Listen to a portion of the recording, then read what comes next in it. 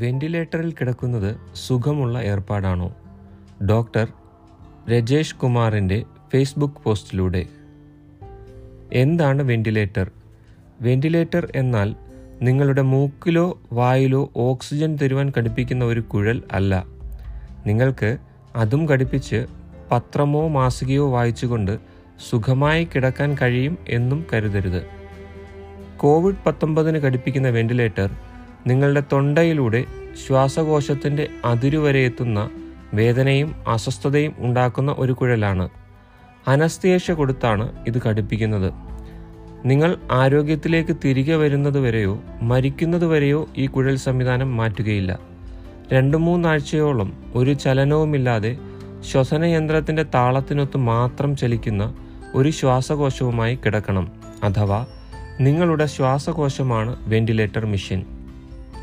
നിങ്ങൾക്ക് സംസാരിക്കാൻ കഴിയില്ല, ഭക്ഷണം കഴിക്കാനോ വെള്ളമിറക്കാനോ കഴിയില്ല. സ്വാഭാവികമായ ഒരു ചലനവുമില്ലാതെ കിടക്കണം. യന്ത്രം ചലിക്കുന്നത് കൊണ്ട് മാത്രം ജീവൻ നിലനിൽക്കുന്നു. അങ്ങനെ മനസ്സിലാക്കിയാൽ മതി.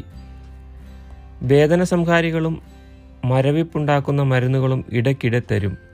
വേദനയും അസ്വസ്ഥതയും കുറയ്ക്കാൻ അത്രേ ഡോക്ടർമാർക്കും നഴ്സിനും കഴിയുള്ളൂ. 20 ദിവസം ഈ ചികിത്സയിൽ കഴിയുന്ന ഒരാൾക്ക് തൻ്റെ പേശികളുടെ ബലം 40% ക്ഷയിക്കും. വായ, തൊണ്ട, ശബ്ദം ഇവയ്ക്ക് മാന്ദ്യവും മരവിപ്പും ഉണ്ടാകും. ഇതോടൊപ്പം ഹൃദയത്തിനും ശ്വസനനാളങ്ങൾക്കും ഒക്കെ മാന്ദ്യമുണ്ടാകും. ഇതു കാരണമാണ് COVID-19 ബാധിച്ചവരിൽ വൃദ്ധരായവർ ഈ ചികിത്സ താങ്ങാനാവാതെ മരിക്കുന്നത്. ഈ അവസ്ഥയിലേക്ക് എത്തിപ്പെടാതെ ശരീരം കാത്തുകൊള്ളുക, പരമാവധി സൂക്ഷിക്കുക. അത്യാവശ്യം ഉണ്ടെങ്കിൽ മാത്രം സമൂഹത്തിലേക്ക് ഇറങ്ങുക.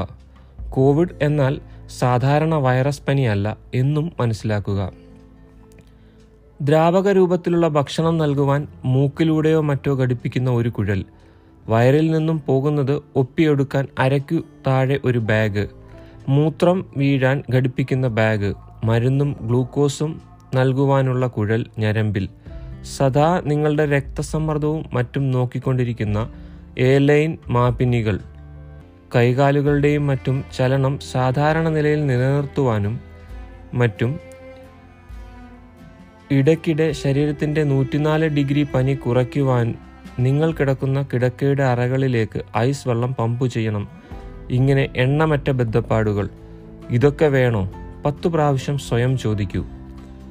കോവിഡ് ഏതായാലും കുറേ കാലം ഭൂമിയിലുണ്ടാവും. അതിനാൽ കോവിഡ് നമ്മുടെ ജീവിതത്തിനനുസരിച്ച് മാറില്ല.